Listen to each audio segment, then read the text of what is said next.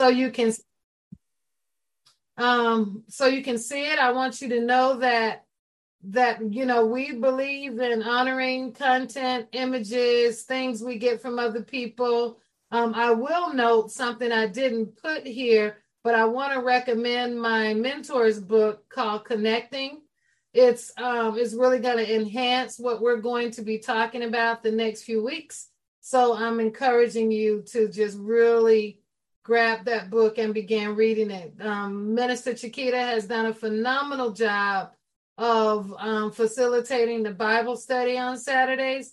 So make sure you jump in. It's never too late to jump in. She has a document she's put together. So if you guys miss a session, you can kind of go back and follow what she's doing. So I want to give you an overview of the Scribal Conservatory. You can read it yourself. If you have any problem seeing anything on this shared screen, just let us know. And I apologize for this format, but it's just easier sometimes. And I'm killing a couple of, tasks by doing this. So just be encouraged. So the Scribal Conservatory is primarily, we're kind of, we say this all the time, but I'm going to jump to the last part. We are equipping, empowering, and supporting a generation of creative believers who are seeking pure, impactful, and immersive ministry. What is a conservatory? A conservator. A conservatory is a guardian or protector of a specific body or work or knowledge of work. And a conservatory is a college or university of study. So that helps you understand our teaching style. But as conservators, we protect the vision, mission, and purpose of the Scribal Conservatory as it relates to our 4 principles: transforming nations, reinforcing covenant, elevating Christ above men, and increasing understanding. And our goal is to make sure that we become immersive believers. So that's our website. Just want you to know that if you need to know, well, where is the link or where is this, just go to the website. It is all there. If at any time you can't find the link in the group, you can't access it, it's on the website. Just click Sunday meetings, or if you're attending Bible study, click that one. So I want to let you know also that on Tuesdays at 7:30 p.m., we have Bible study, and we will be having Bible study this week. We will be doing that. Also, I want to tell you that inside the Bible study group, which is on Facebook, we have posted a calendar for October. I love doing that at the end of the year and at the beginning of the year, because we have certain dates where we will not be meeting. And so it's important in October, November, and December that you know what those dates are. So if you need those dates, they're pinned to the top of the group, and we will constantly announce those as well. And this is what those dates look like. They're right here. So I'm not going to go through them. Again, they're on the page inside the Bible study group. Don't go on the website looking for them, because I'm not going to be updating that like I do inside that Bible study group. But if you want more information about this, go to the Bible study group. Giving, offering, I'm absolutely sure that that information will be posted inside the chat within our conversation. And also, you can still use these links temporarily, but I am positive that the Givelify will be available before Friday. That way we can begin tracking our giving. I don't have to, if you want to give that way, it'll be totally clear, and you can keep up with what you're doing for 2023 and get your any information you need. So listen. Oh my goodness. I'm really excited about the teaching today. I gave you a little snippet of it, a little snippet, a little tidbit on Tuesday night. And we had a phenomenal Bible study. We want to thank Apostle Pam for that. But listen, I kind of tapped into what we were teaching, but I'm going to take it further over the next 2 Sundays. because I really need us to get this. This is a very, very important topic to me. I kind of gave you the story about how it came about. The first time it opened up was in 2011 when I began to teach on the Ephesians 4 scribe.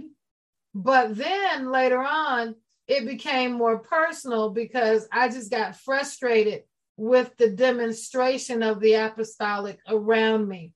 It was just, I just felt like the apostolic was so abusive in its demonstration in my life. And I know that's not been everybody's experience, but it was definitely mine. Definitely mine. And so I asked God, I'm like, God, you're going to have to show me what this is, because I really want to love the church. I want to love your people. I want to operate in the way you have intended. So how, God, can I do that? And how can I understand the apostolic when people are telling me I'm apostolic, and they're also saying you're an apostle. They're also saying you're a prophet.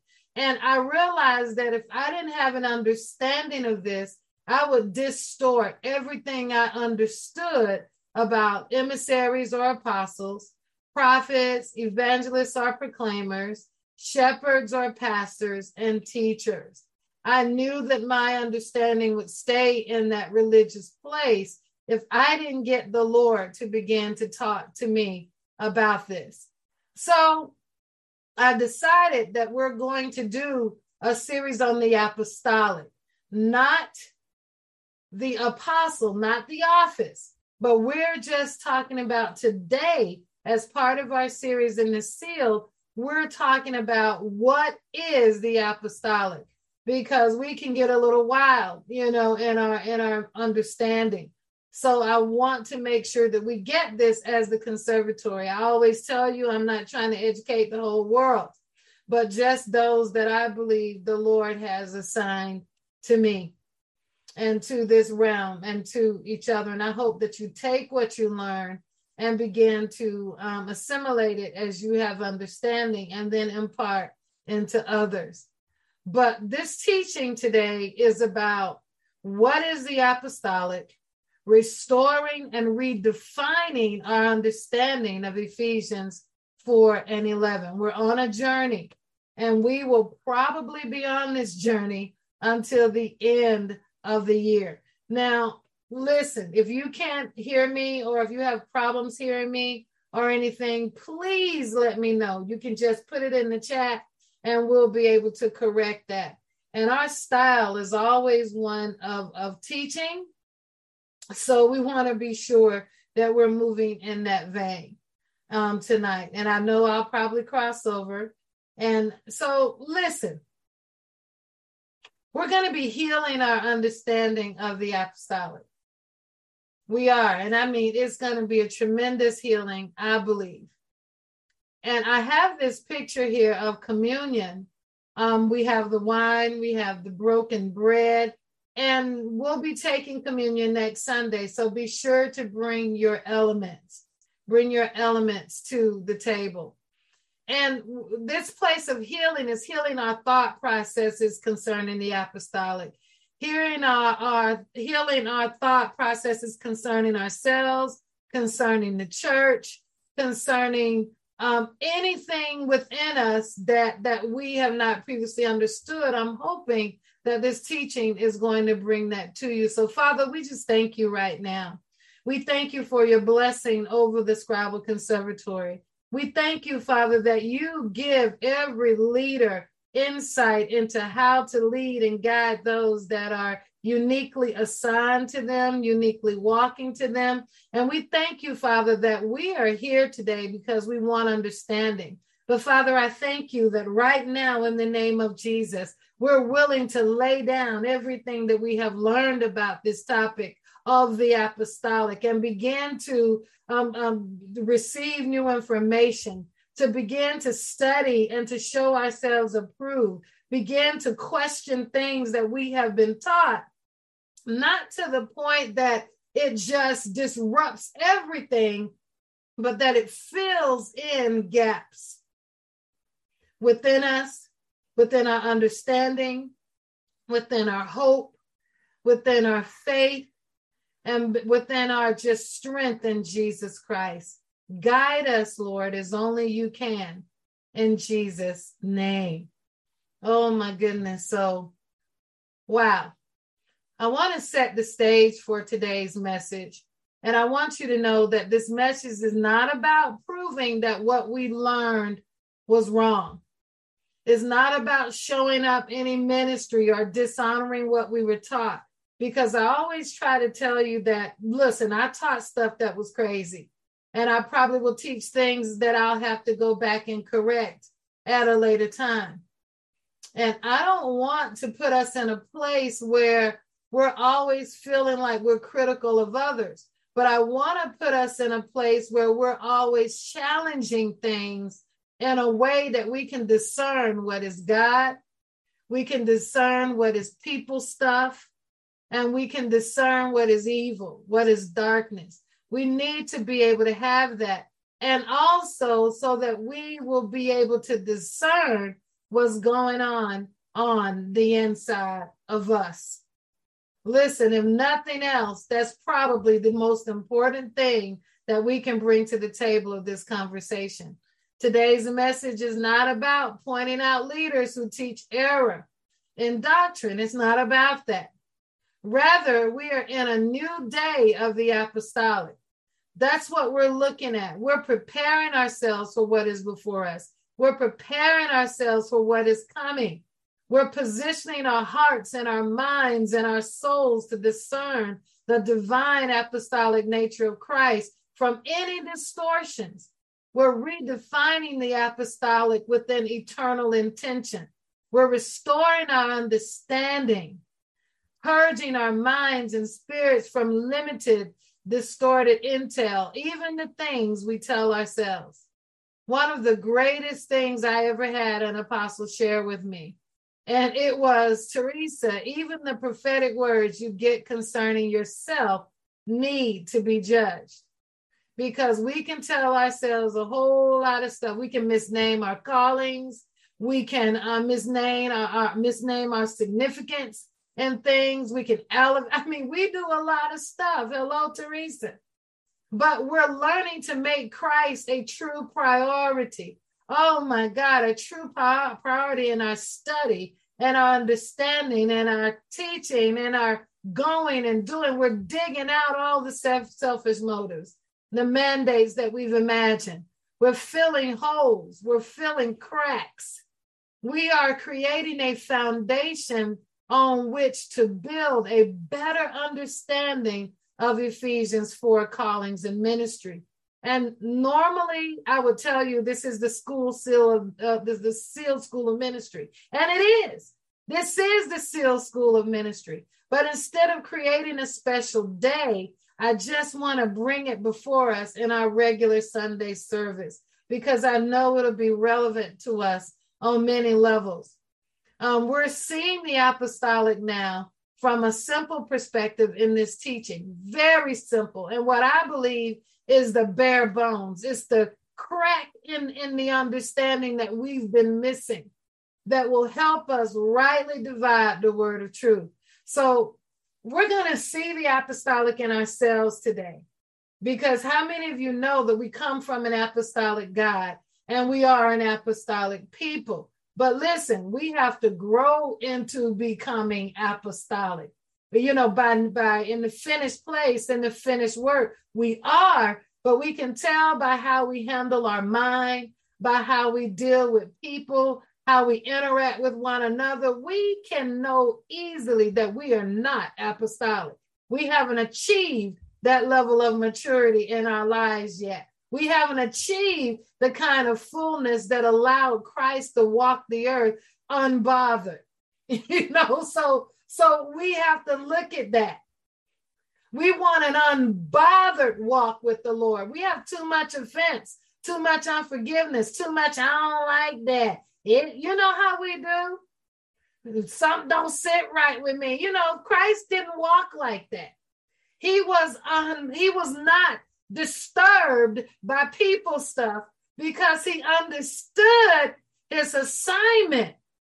And his assignment was to release the fullness of who he is on the inside of us. And for us to grab it so that we can live a life that is unbothered, right? And I don't mean the social word for being unbothered. I don't mean the slight that we give people. That don't bother me. You ain't getting to me. That's a different thing. We're talking a spiritual level. We're talking a deep, inner, divine, supernatural level of being unbothered, in the sense that you know without a shadow of a doubt that people are becoming. If you're hearing me and you're listening right now, just type becoming in the chat, because you're becoming. I'm becoming. Every day we are becoming apostolic. Every day we are becoming more apostolic. We were born of the apostolic. Let there be. That was an apostolic command. It wasn't a consideration. It wasn't. God had already made up his mind when he said, let there be light. He had already made up his mind. Every decision was there. Oh my goodness. God is not confused about what he has come to do. We must grasp that we are sealed in Holy Spirit. In Holy Spirit, we are sealed. Oh my goodness. So I'm not going to go into a deep review on the message on community last Sunday, because the heart of that message was understanding that the ultimate apostolic outcome, the ultimate goal of the kingdom, is to live and dwell in perfect communion with the Lord. Perfect community with the Lord, perfect koinonia with the Lord, perfect oneness. There is no other eternal outcome for the apostolic. If you are on task with me, show some, and just say, hey, I get it.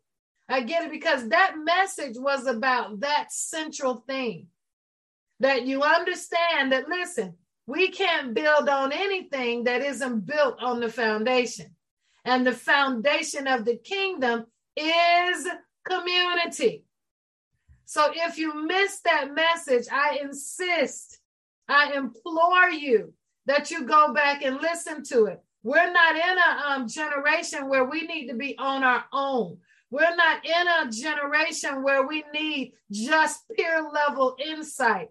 Peer level insight is the blind leading the blind. It really is.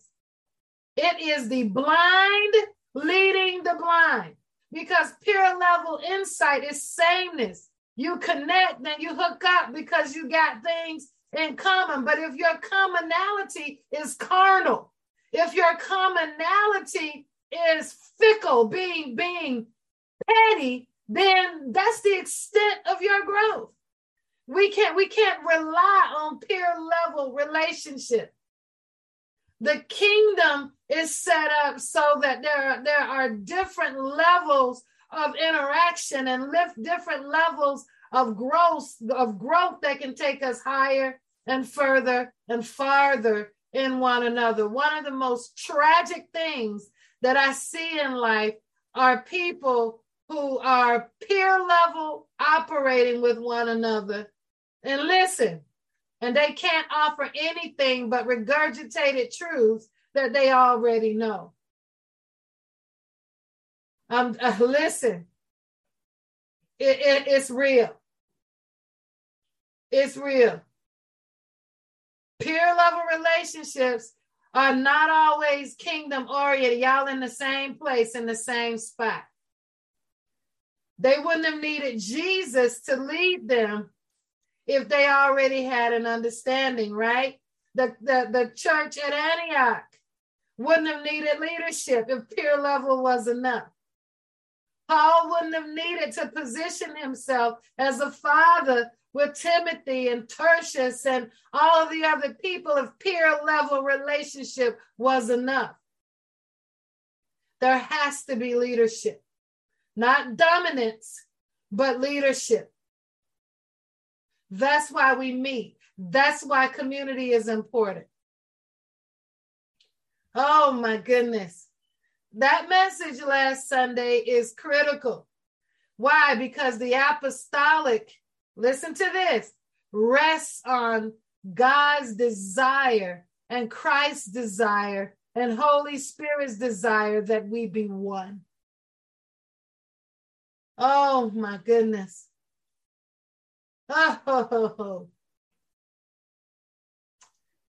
my goodness. We are not all the same. We are beloved by God the same. We are brethren and sisters in Christ the same. But in community, there will always be a leader. Even if you get your 5, 6 friends together, there's always one that is going to emerge as a little bit more knowledgeable than the rest. But even there, they can only take us so far. Oh my goodness. I hope this is making sense. I want to look at John 17 and 11 with you. I decided to put the scriptures in the presentation this morning. John 17, 11, and then verse 20. Now we know this, we've covered John 14, 15, 16, 17 extensively during our time in the conservatory. Oh my goodness. Someone asked a good question. Do I believe that this is a requirement? Yes, I do. I believe that's why we have so much stunted growth in the body of Christ, is because people have found their own way instead of following God's path, instead of following the pattern that Christ set. So all you have is a bunch of peers, and a peer can't graduate themselves from elementary school, right? Somebody's got to be able to carry you through the grades. If you didn't need leadership, why go to college? Why get training on the job? Why get a mentor? Why take classes? I mean, if it's true in the natural, it's true in the spirit. So it might be effective for a moment, but not for a lifetime. And that's just really additional comment about peer relationships. So John 17, 11 and 20. I want you to hear this. So we know this. It says, now I am no longer in the world. This is part of Jesus's prayer. But these are in the world, Father, and I come to you. Holy Father, keep through your name those whom you have given me, that they may be one as we are one. In other words, that they may have koinonia, that they may have unity of the faith, not twinning and dressing alike and getting them nice outfits together. That's not what he's talking about. That they may be one of heart, one of mind in the eternal intention of the Lord. And I'm intentionally using the word eternal because we have a lot of clever teachings these days where people want to switch stuff. But if from Genesis to Revelation, this thing right here is what God has been after. I hate to say this, but he's not after your gift. He's not after you being the best prophet.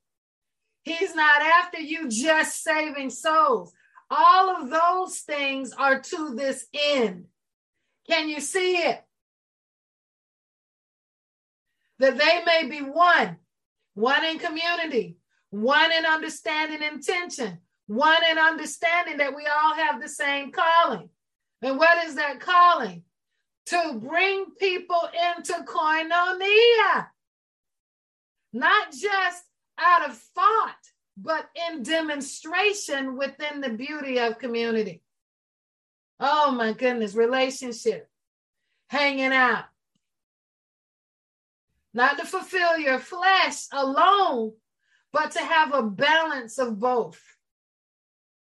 So that was John 17. This is the final prayer before the crucifixion. Jesus isn't rebuking the devil. He isn't naming demons. He isn't classifying strongholds. He's not looking at governments. He's not doing any of that stuff that people do. He's doing apostolic stuff that is completely kingdom directed.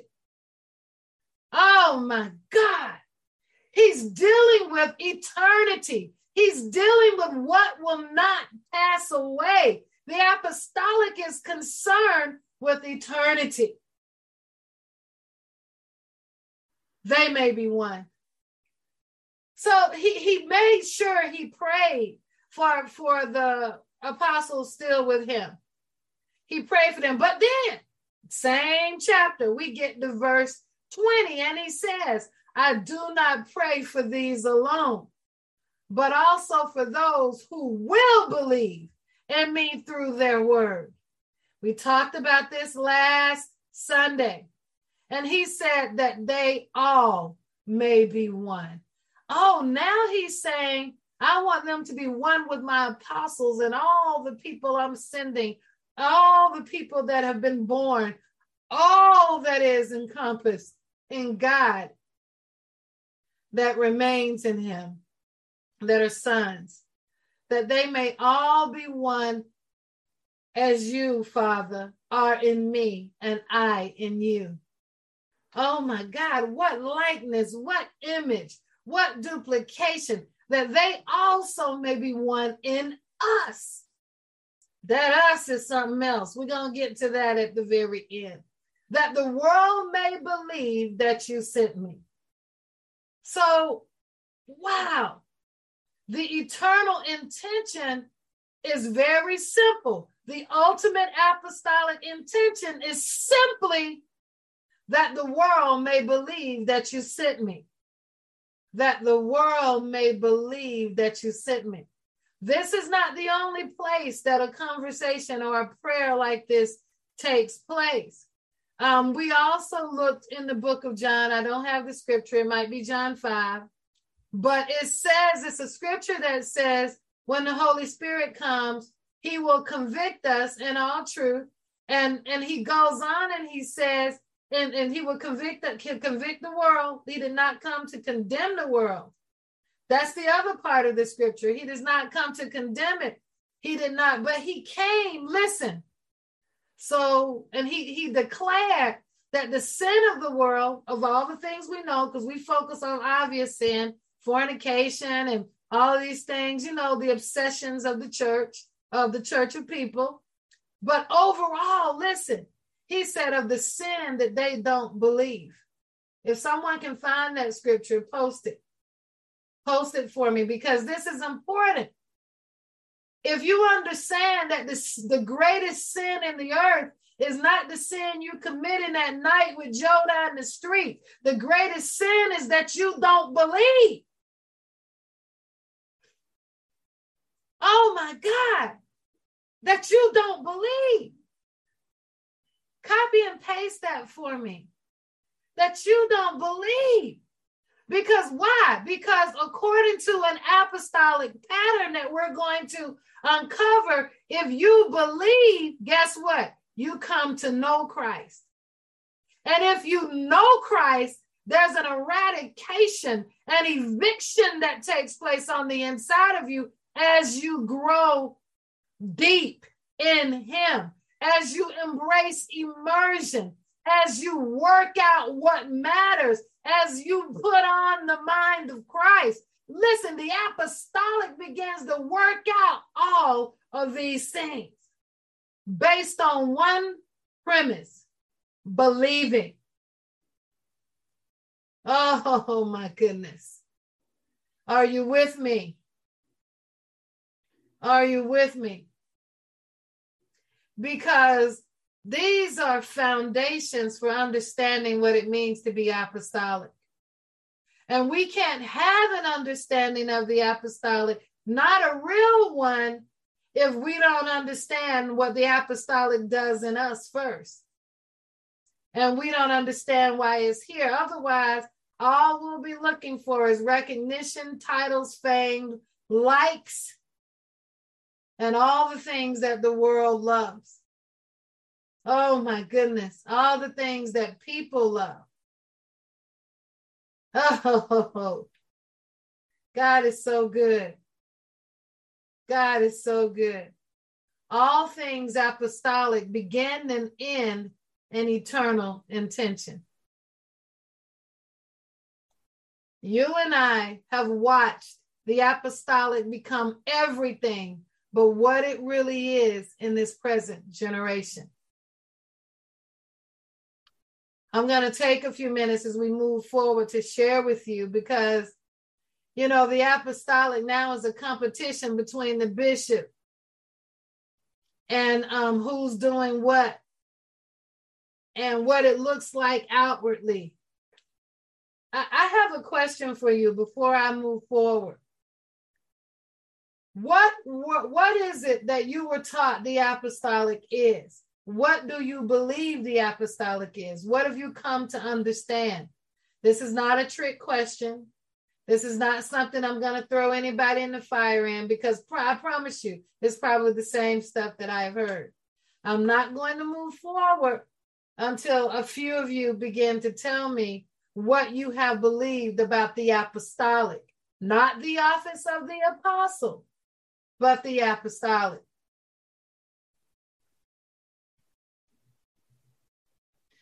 Oh, thank you. Somebody posted the scripture. Thank you. It's John 16:8. And when he is come, he will reprove the world of sin and of righteousness and of judgment, of sin because they believe not on me. Now that'll speak. The greatest sin is not believing. Why is that the greatest sin? Because if you don't believe, you cannot be aligned. You cannot go back into the creator, the God. You can't reach the depths of him outside of this place of belief. So if you weren't taught about the apostolic, you have heard about it. So make sure you share or if you've ever heard anything about the apostolic. Oh my goodness. Someone just said there was really no teaching on the apostolic. Oh, that's heartbreaking. I was taught that the apostolic was enforcing your authority. It was leading people from a mysterious apostolic place. It was being like a general in a military, having that kind of grace upon your life. Yes, Katrina, thank you. Exactly, pioneering, foundation setting. See, that's true. Those parts are accurate, but there's also that negative part. Oh, we need to know what the apostolic is. We need to be able to easily identify. And Joanna, I perfectly agree with you. I was only taught that part too. That's how I was taught. I was only taught it in part with the understanding of the apostle, the sent one of God. Absolutely. But listen, I got some news for you. Where God is apostolic. He said, let there be light, and there was light. He sent out apostolic decrees and declarations into the earth to create the kingdom he wanted. We came from and was born from the apostolic. All believers are apostolic. But where they are in that learning curve and in their identity is what we need to heal. Oh my goodness. Yes, the apostolic is establishing the reality of the New Testament church. Yes, it is. And you know, a high honor that was to be respected. Absolutely. I've heard that too. I did not learn much about the apostolic. How I viewed it when I saw it was forced leadership. Yes, that's how it can be interpreted. It was taught only in connection with the apostle. It is so much greater than any one person God ever named apostle in the scriptures. Oh my goodness. This is good. We are all apostolic. Oh my goodness.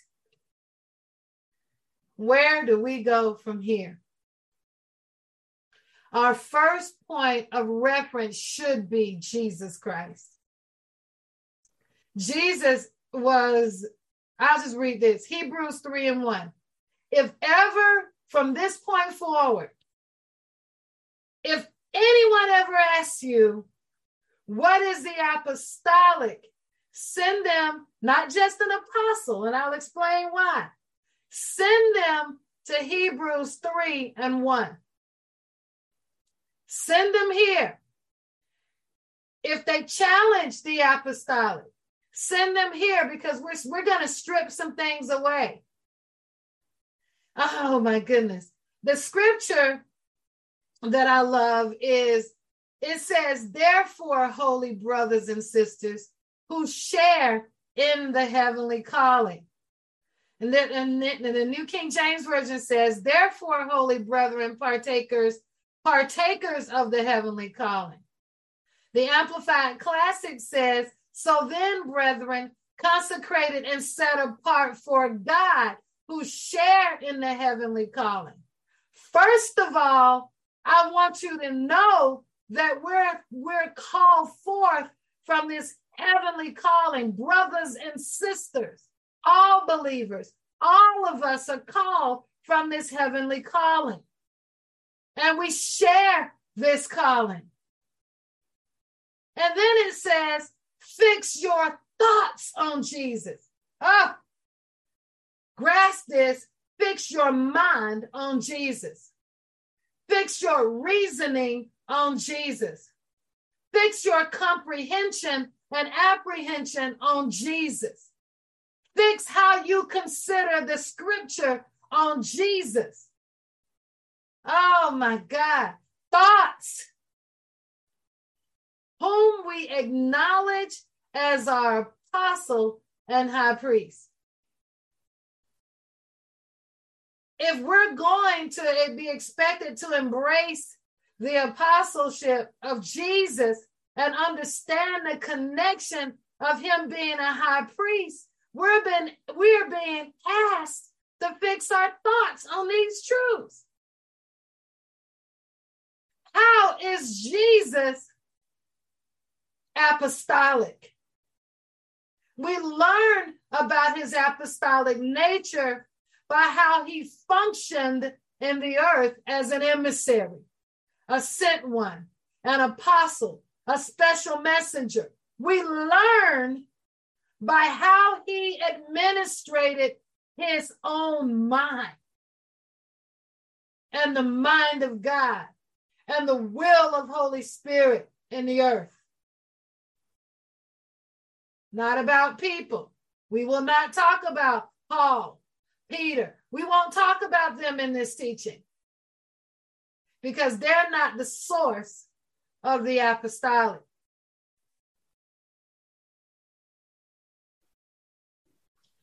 I mean, can you see it? Now, this is the thing. The way, see, we have to fix our thoughts on Jesus, but Jesus fixed his thoughts on God. And everything Jesus did, he did what the Father said, and what he said what the Father said, and he watched what the Father did. Holy Spirit comes along, and Holy Spirit can only speak that the Father speaks. Listen, he can only give to us what the Father has given him to give, because the Spirit of God, which is Holy Spirit, is God's apostolic spirit. God is the apostolic. He is the let there be light. He is the resurrection. The apostolic is all encompassing of God. God's atmosphere is apostolic. Let there be is apostolic. Let there be light. Even when Mary said, be it unto me, that was an apostolic declaration. Oh my God. Holy Spirit is the gift sent to us to dwell in us because we need to be one with the Father, and only the apostolic Spirit of God can facilitate that. The prophetic can nurture it. The prophetic can influence it. But it's the apostolic that demands it and commands it and sets the government in place for it to be true. There is no turning, no force of wind in the apostolic. God is who he is. I am who I am. Man, when the Lord started speaking to me from I am who I am, in the midst of studying it, it changed me. I changed in an instant because I felt like I had a revelation about what he was saying to Moses. Moses, I am government. Moses, I am the only visionary. Moses, I am. Oh my God. You all, are you following me? I am that I am. The apostolic is the apostolic. God is apostolic. He sent his Spirit out to be both apostolic and prophetic because God's apostolic nature cracked open the earth and swallowed up people. God's apostolic nature in the old covenant before grace and mercy sent us Jesus had a different stand. The apostolic is the straight line. The prophetic is the influence to straighten up. Oh my God. Oh. I'm not trying to go over your head. I want you to really get this. It's critical. It's critical. You can't have the apostolic without the prophetic, and you can't have the prophetic without the apostolic.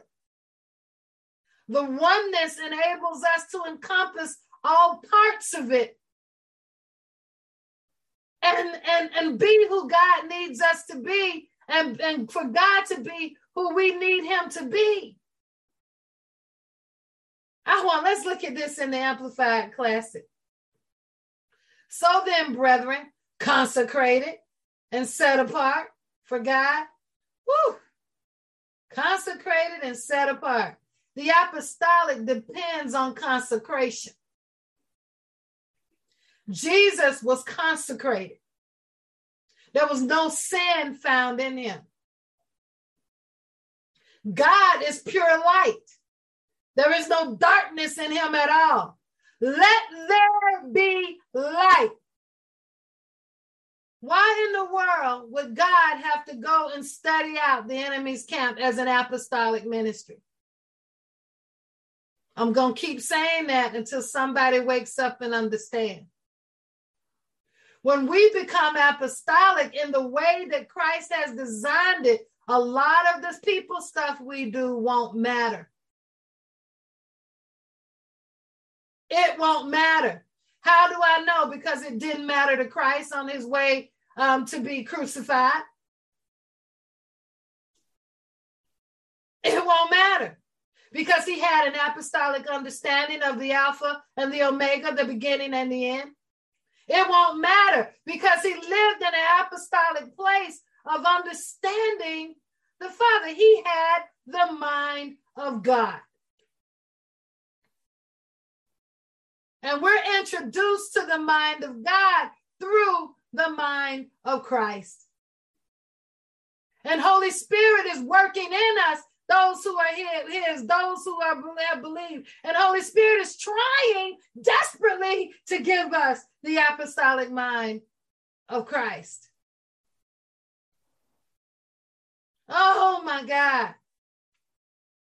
I always tell people, listen, your circumstances may not change, but your mind can. Oh my God. A lot of marriages could be saved if we learn how to live in the apostolic mind. A lot of friendships could be saved if we learn how to live apostolically. A lot of people wouldn't kill their leaders if they understood the apostolic mind of Jesus. And how desperate God is for us to become an apostolic people. That is what the earth is groaning for.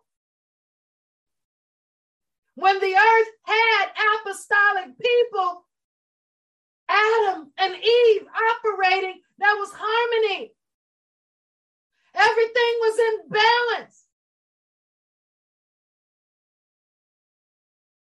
Oh my God. Oh, Jesus.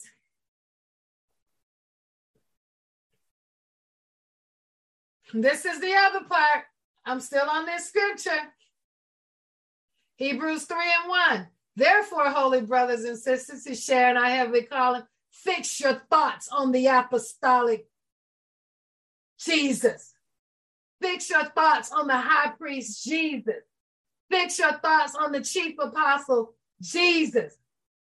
Consider the apostolic, the apostle, the high priest. Consider the mind. Oh my God. Consider Jesus thoughtfully and attentively. Apprehend it, comprehend it, take hold.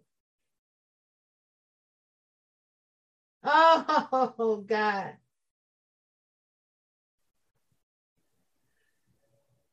Oh, I don't know why that's twice, but there it is.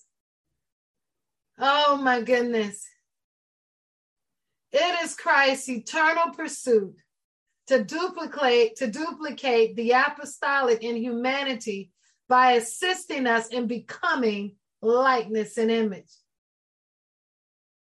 Oh my God, every believer is supposed to be growing into fullness, the fullness of the apostolic. People love that eagle, don't they? But have we understood the eagle? Have we understood? We hear the good saying, the eagle flies high, higher than any bird. His wingspan is this and is that. But how does that help us understand what we're talking about now? Oh my God. Likeness and image, koinonia, oneness. Come on, this is where we're heading. We're going to get to some of those scriptures I saw y'all posting a little while ago. Ephesians 1:12-14. I'm just going to read it. Oh, we read it, the whole chapter last week. So that we who first hoped in Christ, who first put our confidence in him, have been destined and appointed to live for the praise of his glory. In him, you also who have heard the word of truth, the glad tidings, the gospel of your salvation, and have believed in and adhered to and relied on.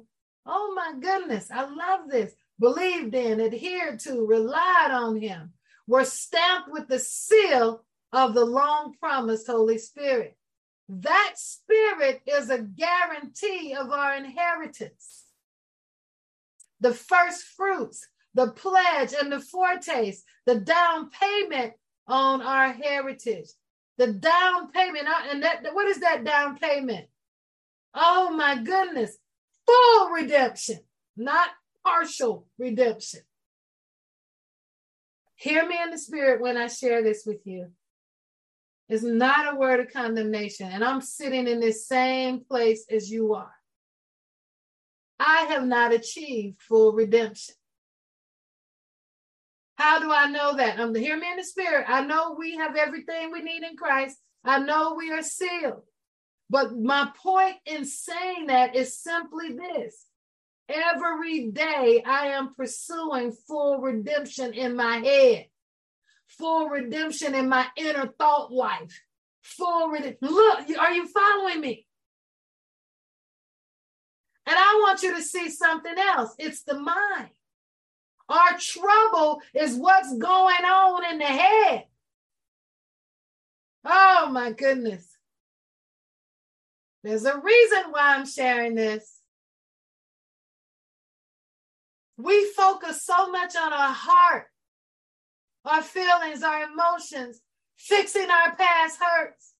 And I was like, God, but you told Ezekiel, you said, your wife is dead. You told Job, pick up your past, Job. You told Jonah, look, do what I called you to do.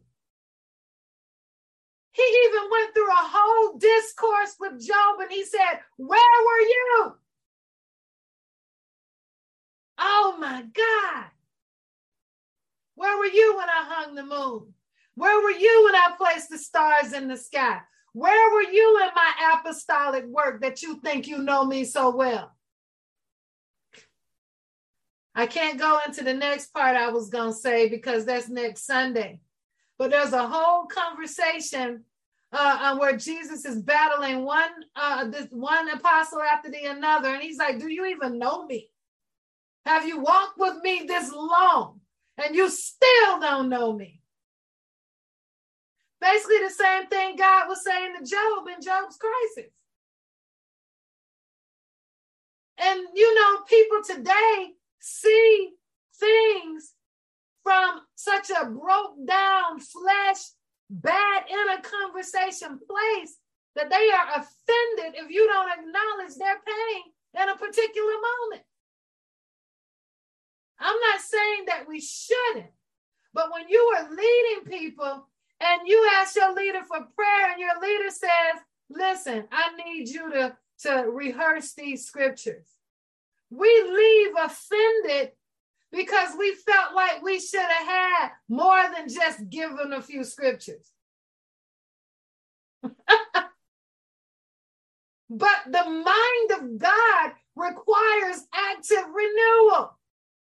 The mind of God has a prescription in the heart of in the mind of the fallen man. The fallen man needs a new mind to become the new creature, to become. And the word becomes the apostolic vice that we need to achieve that. I know you're crying, and I know you're sad, and I know you can't stand today. I know the news was devastating. I know they don't love you and they don't want you. I know the husband wants out of the marriage. The wife wants out of the marriage. I know the children are not speaking to you. I know all hell is breaking loose, but I need your apostolic mind if you hope to overcome. How can I get you into apostolic thinking? There are a lot of people who have ascended into apostolic places who have people that get tired of them because they won't placate the flesh. Because they mistake apostolic guidance for dismissal. When really you're being called to soar. Oh my God.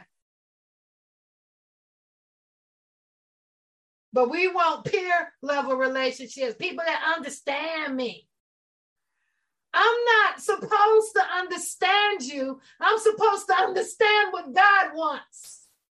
The apostolic understand what God wants and will give you the tools that God provided to get you there.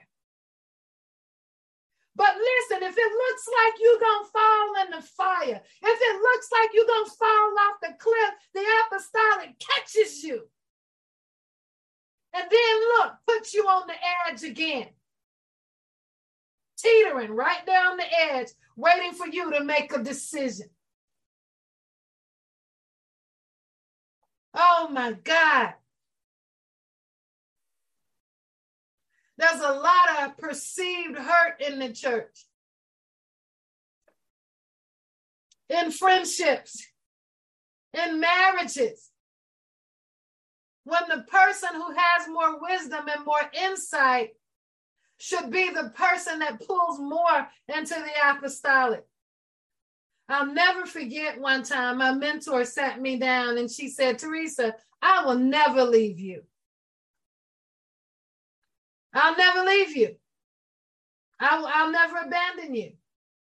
It used to disturb me to hear her say that. And I don't mean disturb like in a negative way. But one day, this was, a few weeks after hearing that years ago, I remember her saying to me, I heard the Lord say, I will never leave you or forsake you. That's the same thing God says for us. And then I remember when my mentor, he said, you let people leave you. You let them leave you. You don't throw them out. Anybody who's mad at me, have fallen out at me, that I mentored closely and loved, that ate in my home. I'm not talking about fools. I'm talking about people that I invested time in, that ended up hating me in the end. The Lord said, you don't unfriend them because that will add to their testimony of why they left.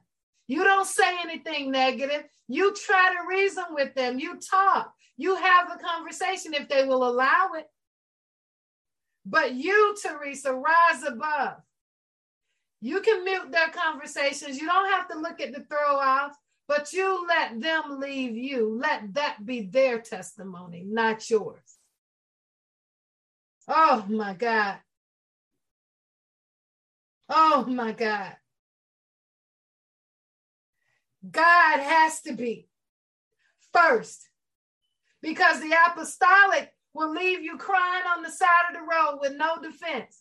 But because that's why Jesus could say, forgive them, Father, because they know not what they do. He wept and he cried, not because somebody left him, but because he knew they were incapable in their present state and where they are in their becoming to understand. Oh my God. Oh my goodness. It's funny how we understand this with our children. We have all kinds of forgiveness for our kids because that's the first line of realizing what love really is, which is apostolic. God's love is apostolic, not emotional. Oh my God, somebody get mad at you because you said, look, I got the craziest Facebook message from somebody who left me about 4 years ago. It was just a random message and they repented this year. But the reason they left was ham sandwich reasons. Nothing but something a baby would deal with. Oh, that milk dribbled down my lip and you didn't have a bib, so I got mad and I left. Basically. So we have to understand people's capabilities. What is it? Watch how they interact with you. Watch how they interact with one another. That, maturity is a thing we can measure with this understanding. Oh my goodness. Oh my God. You love people because it becomes a love. You'll be looking at them cross-eyed, but the Lord will come back and he'll say, okay, Teresa, look at what this is. I need you to be apostolic in this situation. Don't respond. Oh my God. Oh my God. Christ's commission is about restoring our apostolic divine nature. Can you guys see that when you think about Christ now? When you look at his life, when you look at God's life, go back and listen to the life of God, the life of Jesus.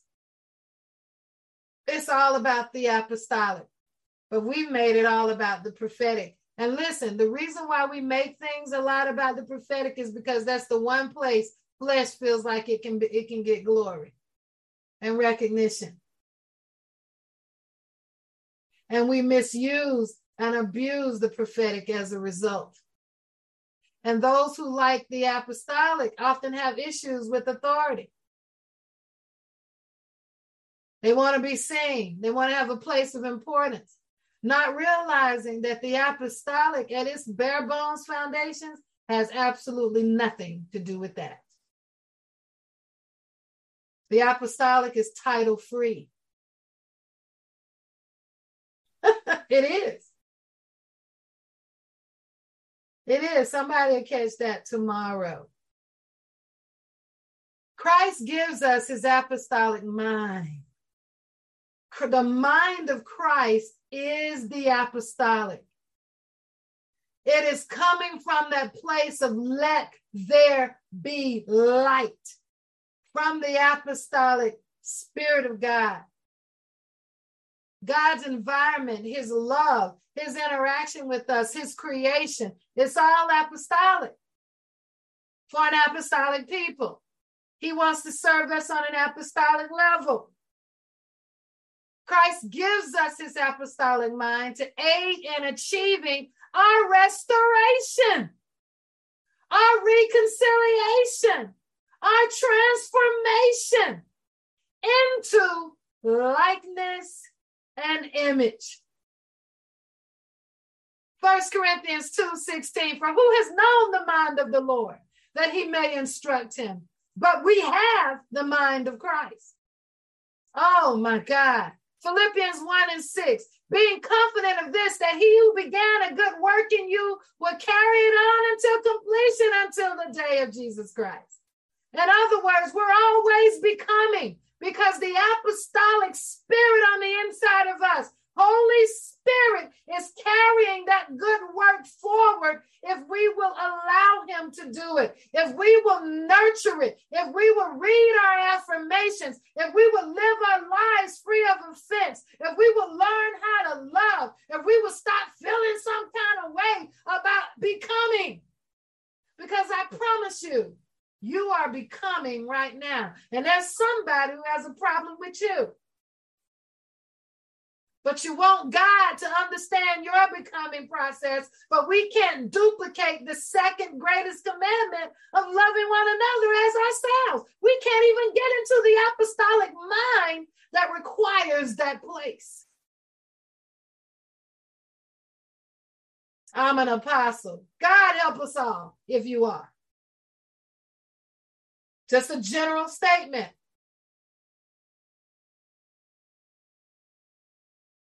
The apostle of rebuking everybody. Everywhere you go, that's all you do. But the life of God, the life of Jesus looked nothing like that. The life of what is the enemy doing all the time, 24 hours a day, 7 days a week, debate of this, debate of that. I'm the son of the living God. And that's what Jesus said. I'm the son of the living God. And I'm trying to give myself to you so that you can become sons. Be my babe. Route me in your life. Where am I in the midst of all of this other stuff? When can you rise above this place and move into my apostolic mind where I can deal with something like I did at my first temptation? This is Jesus being tempted. And then I can come down from that and never have to deal with that level of secondary, low-level warfare again. They talking about me. Oh, my God. Listen, the healing that the apostolic brings raises us up above all of those things and gives us the compassion of Christ, where we weep at the state of the world, where we cry at the hardened hearts, where the kind of cry that allowed Jesus to be on the cross and say, forgive them, God. Give them. Forgive them. Oh my God. Philippians 2:5. Have this mind among yourselves. See, look, Philippians 2 is interesting because people were having disagreement. And so they're being told, look, just be apostolic. Does this argument and does these differences even matter? If this moment was your last moment on earth, do you want to spend it fighting each other? Or do you want to spend it in a place of love and peace? 2 Corinthians 5:17. Therefore, if anyone is in Christ, that is grafted in, joined to him by faith and as a Savior, he is a new creature, creation, reborn and renewed by Holy Spirit. Old things, previous moral and spiritual conditions have passed away. Behold, new come. If one more person tell me God doing a new thing and they the same as they were 50 years ago, I don't want to hear it. There can be no new thing without apostolic ascension within. God doing something new and all you did was switch jobs. God blessing me, but all you did was get a car with a payment of $800 or more a month. This is their evidence of God with us. My evidence and your evidence of God with you should be proof that you're not petty anymore. Oh my God. You're not a gossip anymore. You're not criticizing everybody that claims they're a prophet or an apostle. You're not holding one misunderstanding over somebody for the next 50 years. Oh my God. Some people still hate their family. Can't even deal with them. Don't even want to, but you prophetic, right? You apostolic. Oh my God. Show me one time that Jesus had a mind like that. Just one. You won't find one. But we trying to be likeness and image. Know nothing about let there be light in darkness. Oh my God. Oh, Galatians 2:19. For through the law I died to the law so that I might live to God. Oh my God, I'm supposed to live to God? I have been crucified with Christ. Really?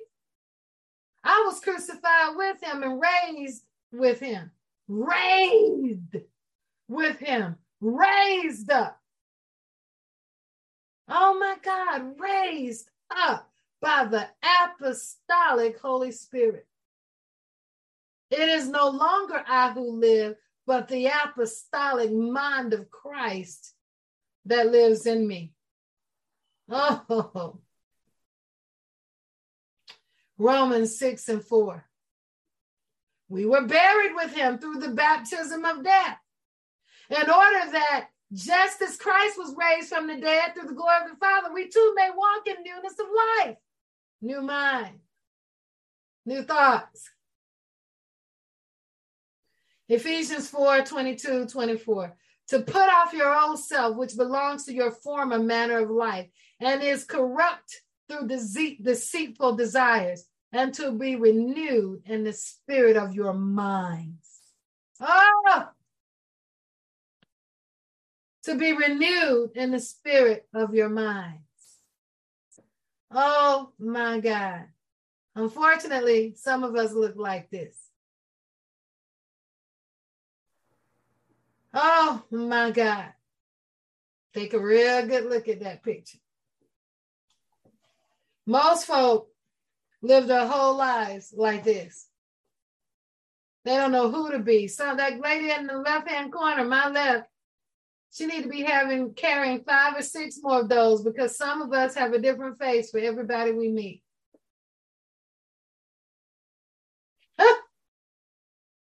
The apostolic, that picture in the center, confronts the darkness and is determined to win. Oh my God. The apostolic is not afraid to confront the darkness. Listen, you know why? Because it believes Jesus. And it's settled. Jesus said, I'm healed. So that means I'm healed. I know I'm going through this right now, but I have the mind of Christ.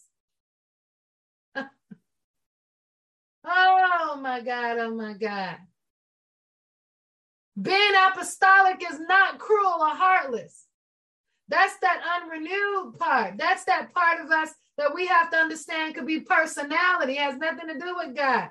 That's that part of us that comes from hard lives and hard things and bad experiences that we have not healed. That part of us comes from being raised under cruel taskmasters and difficult people that have not understood the apostolic. That comes from people that have lived their whole prophetic and apostolic life in machines. That comes from Pharisaic mindsets. And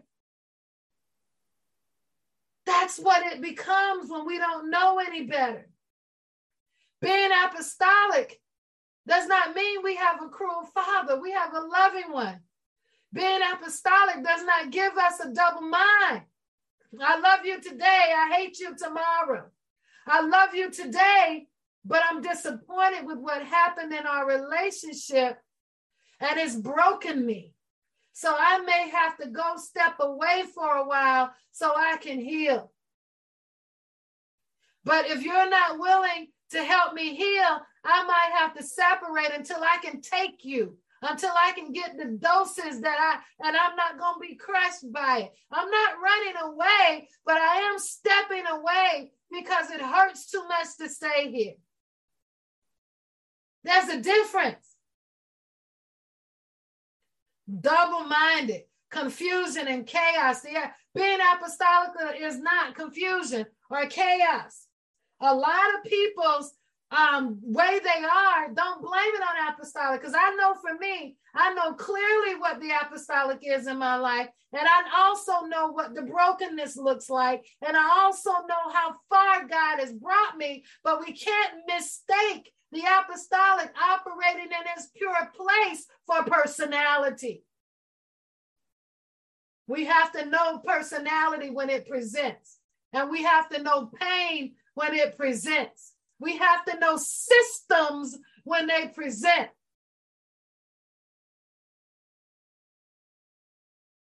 Being apostolic is, oh yeah, it is a lack. It should have been, being apostolic is not a lack of identity and purpose in its full measure. As we become more apostolic, more identity is clear. I've had people call me and say, Apostle, I want you to mentor me. I feel like God has called me as an apostle, but they have no identity. Foundational gifts must have identity. That goes for the prophet and the apostle. You cannot be a prophet at a gate and you don't know what the name of your gate is. You don't know what your ministry is. You don't have precision in that place. You don't know what the wall is. There has to be a place of real development.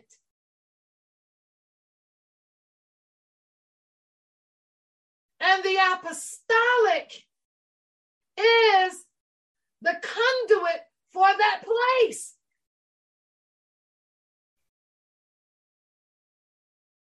Oh my God. My purpose is clear. Every Sunday I give it to you. Immersion, understanding, Christ above men. And it's not what I'm called to do, it's who I am. I can't function outside of those four things in my apostolic realm. Whether I was a prophet or an apostle, evangelist, pastor, or teacher, if God gave me that mandate, I will be apostolic in that mandate. I know those things about my role in the earth. But we live in a time when we've taught the apostolic so poorly or not at all that people look at what they do to define them, not who they are. Oh my God. Oh, anyone who hangs out with me closely will be immersed. Anyone who hangs out with me closely will desire understanding. Anyone who hangs out with me closely will elevate Christ above men. I hope you're following. What is your letter reading to people? I'm not going to pick out people, but I could pick out about 5 or 6 people right now that I know what their apostolic letter says. I read it when I interact with them. Most people I read confusion. They fussing at people all day. Don't want to learn. Can't learn anything new. Looking for things that fulfill their flesh instead of learning how to live beyond it. The apostolic is sacrificial.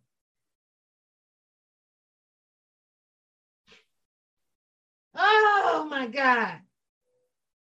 Being apostolic is not indecisiveness, being all over the place. 1 minute you're doing this, the next minute you're doing that, the whole next 3 months you're depressed. I mean, that's not apostolic, that's becoming. That's process. Don't claim being apostolic until you're stable in that area. Some people are apostolic in arts and crafts. They always doing that. You know, being apostolic is not being without singular vision. Now, this is more about the apostle, but I need to say it. Most people who are called to beyond the apostolic into an apostle or a prophet's role will have a singular vision.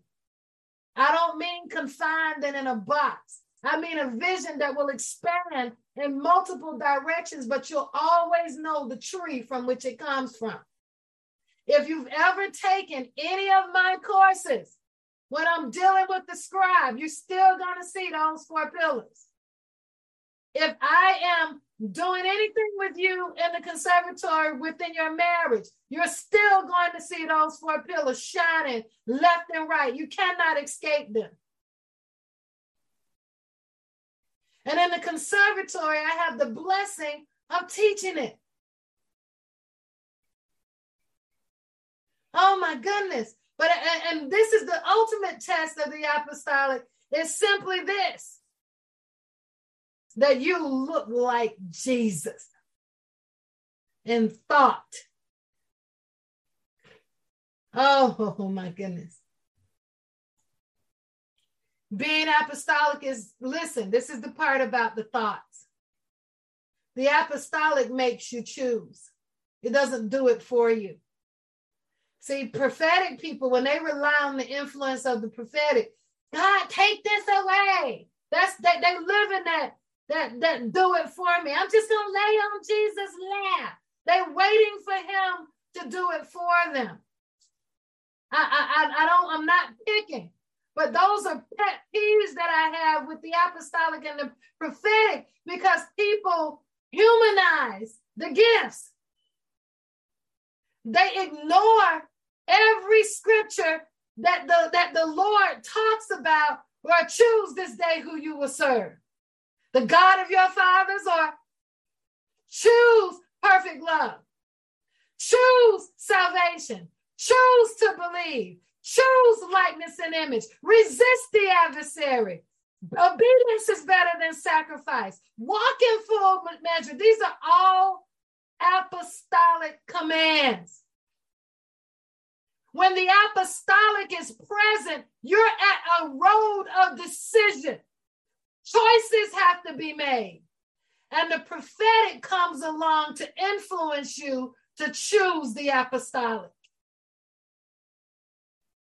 Oh my God.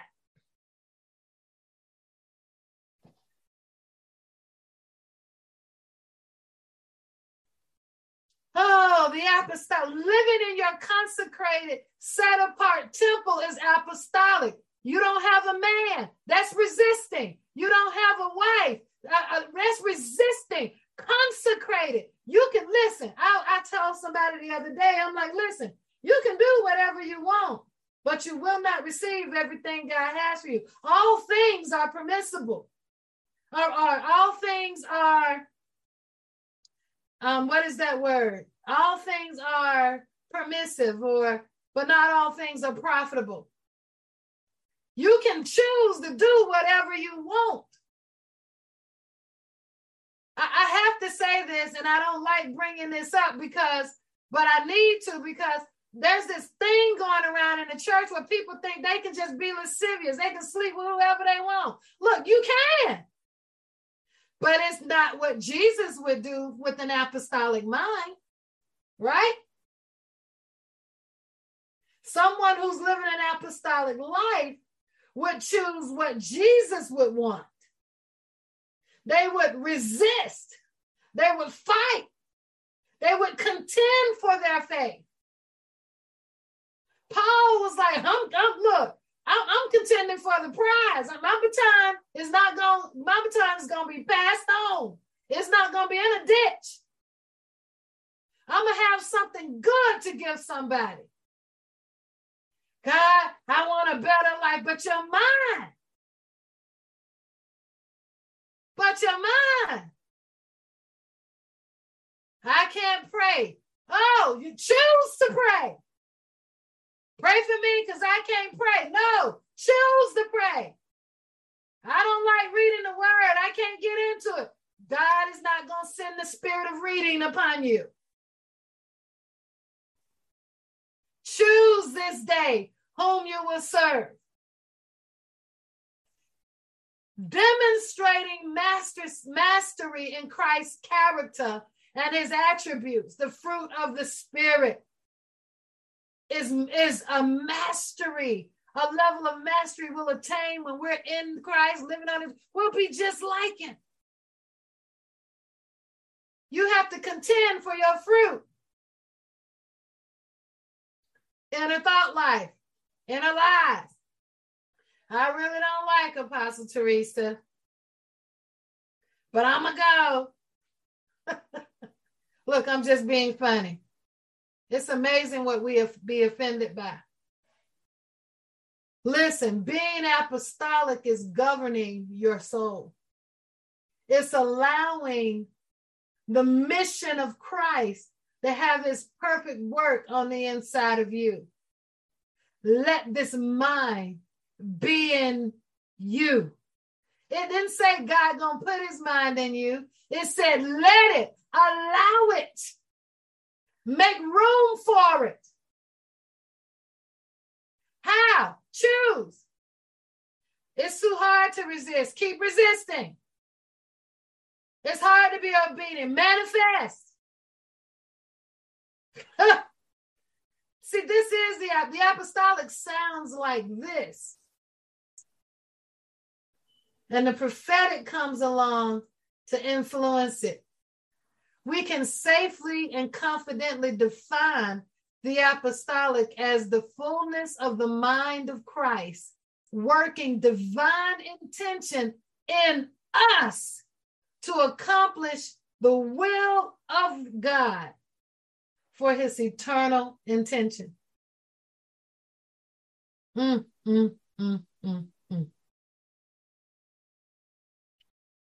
Think about that. I would challenge anyone who would come against that statement. Why else would Holy Spirit need a dwelling place? Why else would our temple need to be holy? Maybe that's why some things aren't happening, is because we have not tapped into the apostolic mindset. Paul told the congregation at Corinth, he said, look, we're not going to keep teaching first words. We have to move beyond that now. If you want to stay on milk, I can't keep teaching you milk when you should be on meat. Where is your advance? Where is your forward movement? Where is your spiritual growth and development? That's apostolic. You're not letting Holy Spirit do what he needs to do on the inside of you. You still pitching fits and having tantrums. Oh my God. Pitching fits. Matthew 22, 36 to 38. Teacher, which commandment is the greatest in the law? Jesus declared, love the Lord your God with all your heart. We got that one. We understand that. With all your soul. We get them laws. I ain't fornicating, so that means I'm saved and God with me. I ain't never broke my vow to God. You know how we do, so that's law. We kind of got law down. But that with all your mind part, that we struggle with. And that is the apostolic part. We love the heart. We love dealing with our brokenness. We love having people stroke us. We love working through our issues day and night.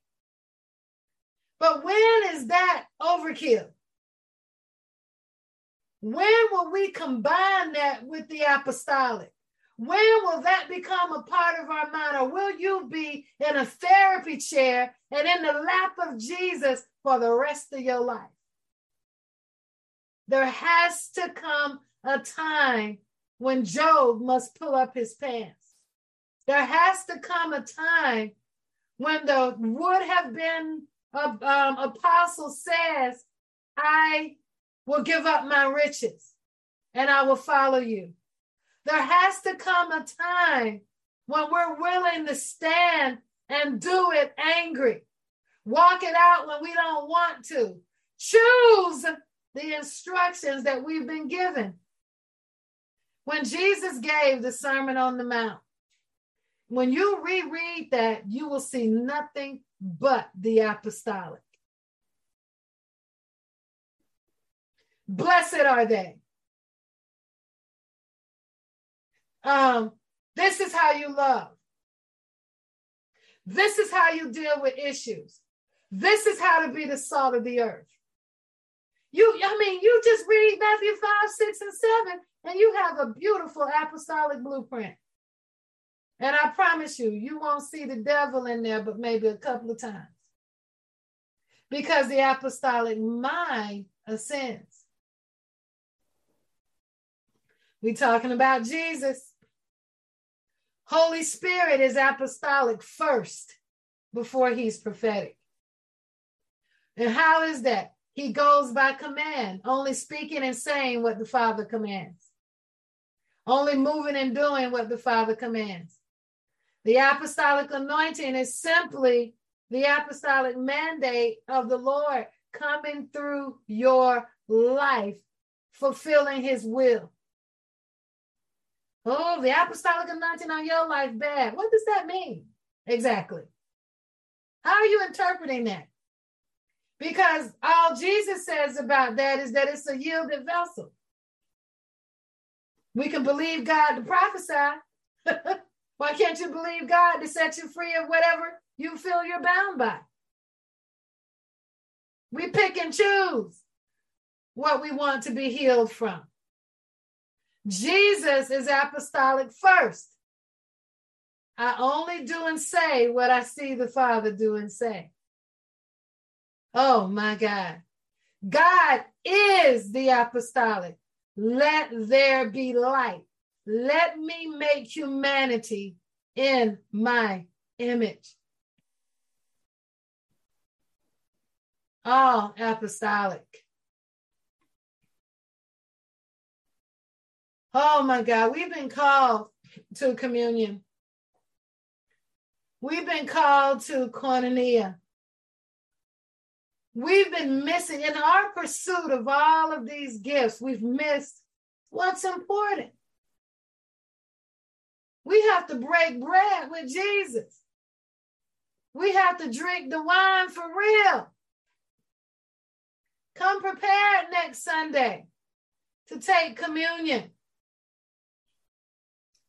Come prepared as we talk about part 2 of the apostolic. And this is important because the second part of the apostolic is when we get to look at what it does in ministry, how it functions in a healthy environment, what it comes to do. And I want you to be encouraged, but I want you to grow. And I want you to move beyond one of your leaders and peer level friends to always be your rescue and deny yourself your maturity. Every time we look for somebody else, a flesh, a person to rescue us, we're denying our perfect condition, as Prophet Andrea says. We're denying it. How are you going to rebuke your perfect storm? For real though.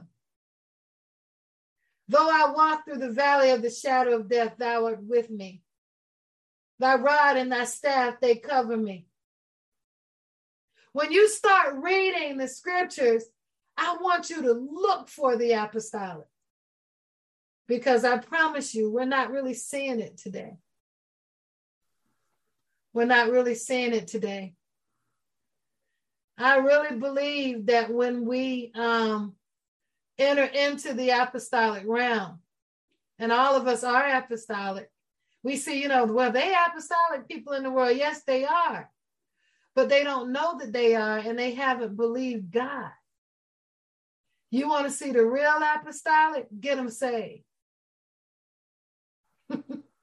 Call them into the kingdom. Teach them this kind of apostolic, not that weird stuff folks be teaching in the parking lot. We've got to do better. Father, I just thank you for this word on today. Father, I guard myself in the name of Jesus. I thank you for every declaration, decree, prayer, a prophetic word of insight, word of healing that lines up with your word that has been spoken over my life. Father, I cancel in the name of Jesus and denounce in me, around me, through me, Lord God, any declaration, decree, word spoken, any thought had, Lord, that does not line up with your word and that would like to see me out of commission. And I pray those same things, Lord, over those that you have truly sent, Lord, to me in Jesus' name. That we, Lord, are only focused on you and that we are shielded under the shadow of your wings. I believe that, Lord. I don't have to worry about what Jezebel is doing because I have apostolic authority. I know who I am and I cannot be overcome in Jesus' name. Not because I'm the baddest heavyweight anything, but because, God, I just believe you. And I trust that it is well, even when it is not well. And I thank you, Father, for the arms and the hands of community that raises us up and that holds us close, God, when we know we need help. Because you are God who sends rescue. But Father, I thank you that we will not be wallowers. We will not be running every time something happens, but we will let your word and your desire and your intention for us have its perfect work. Your desire is for us to become an apostolic people. We have the mind of Christ. We have it, but we need to apprehend it. We need to become it. We need to understand the apostolic from its first place, from its foundations. How can we build or call ourselves anything for sure if there is no spiritual growth or development first in our minds?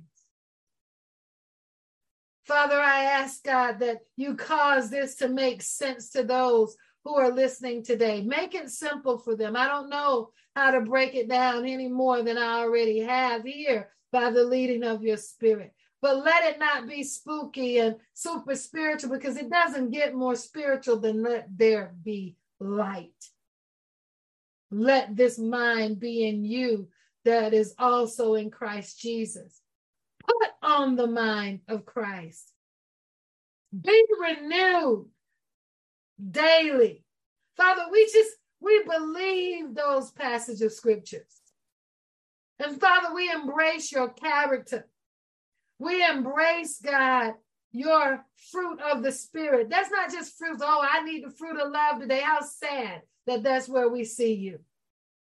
We understand now that those are your most amazing attributes.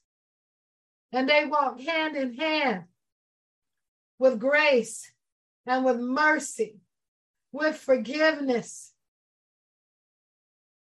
Lord, we're just grateful today. And Lord, let us grow. Let us grow in you. We declare today, Father, that we cast down any thoughts concerning the apostolic that we have elevated, and places where we have elevated ourselves. And we don't even have the healthy mind to be able to carry the apostolic in the areas that give grace to teaching and leadership and preaching and ministry. Some of us can move while we're going through, and there are others that need to sit and be processed. Teach us who we are and where we are in Jesus' name, so that no one else has to come along and tell us, and we get offended. Father, we're just asking, as always, that you, Lord, stand with us in this place. Holy Spirit, we allow you in us. And I pray that you were saying this to yourself. Holy Spirit, I don't want to hold anything back from you. Whatever I need to deal with in this moment, I'm ready to deal with. I don't need to go digging up stuff. I only need to deal with what you have right here and right now. And I will not block that, because we can block the work of Holy Spirit on the inside of us. In Jesus' name, amen. Thank you all. I know this was long.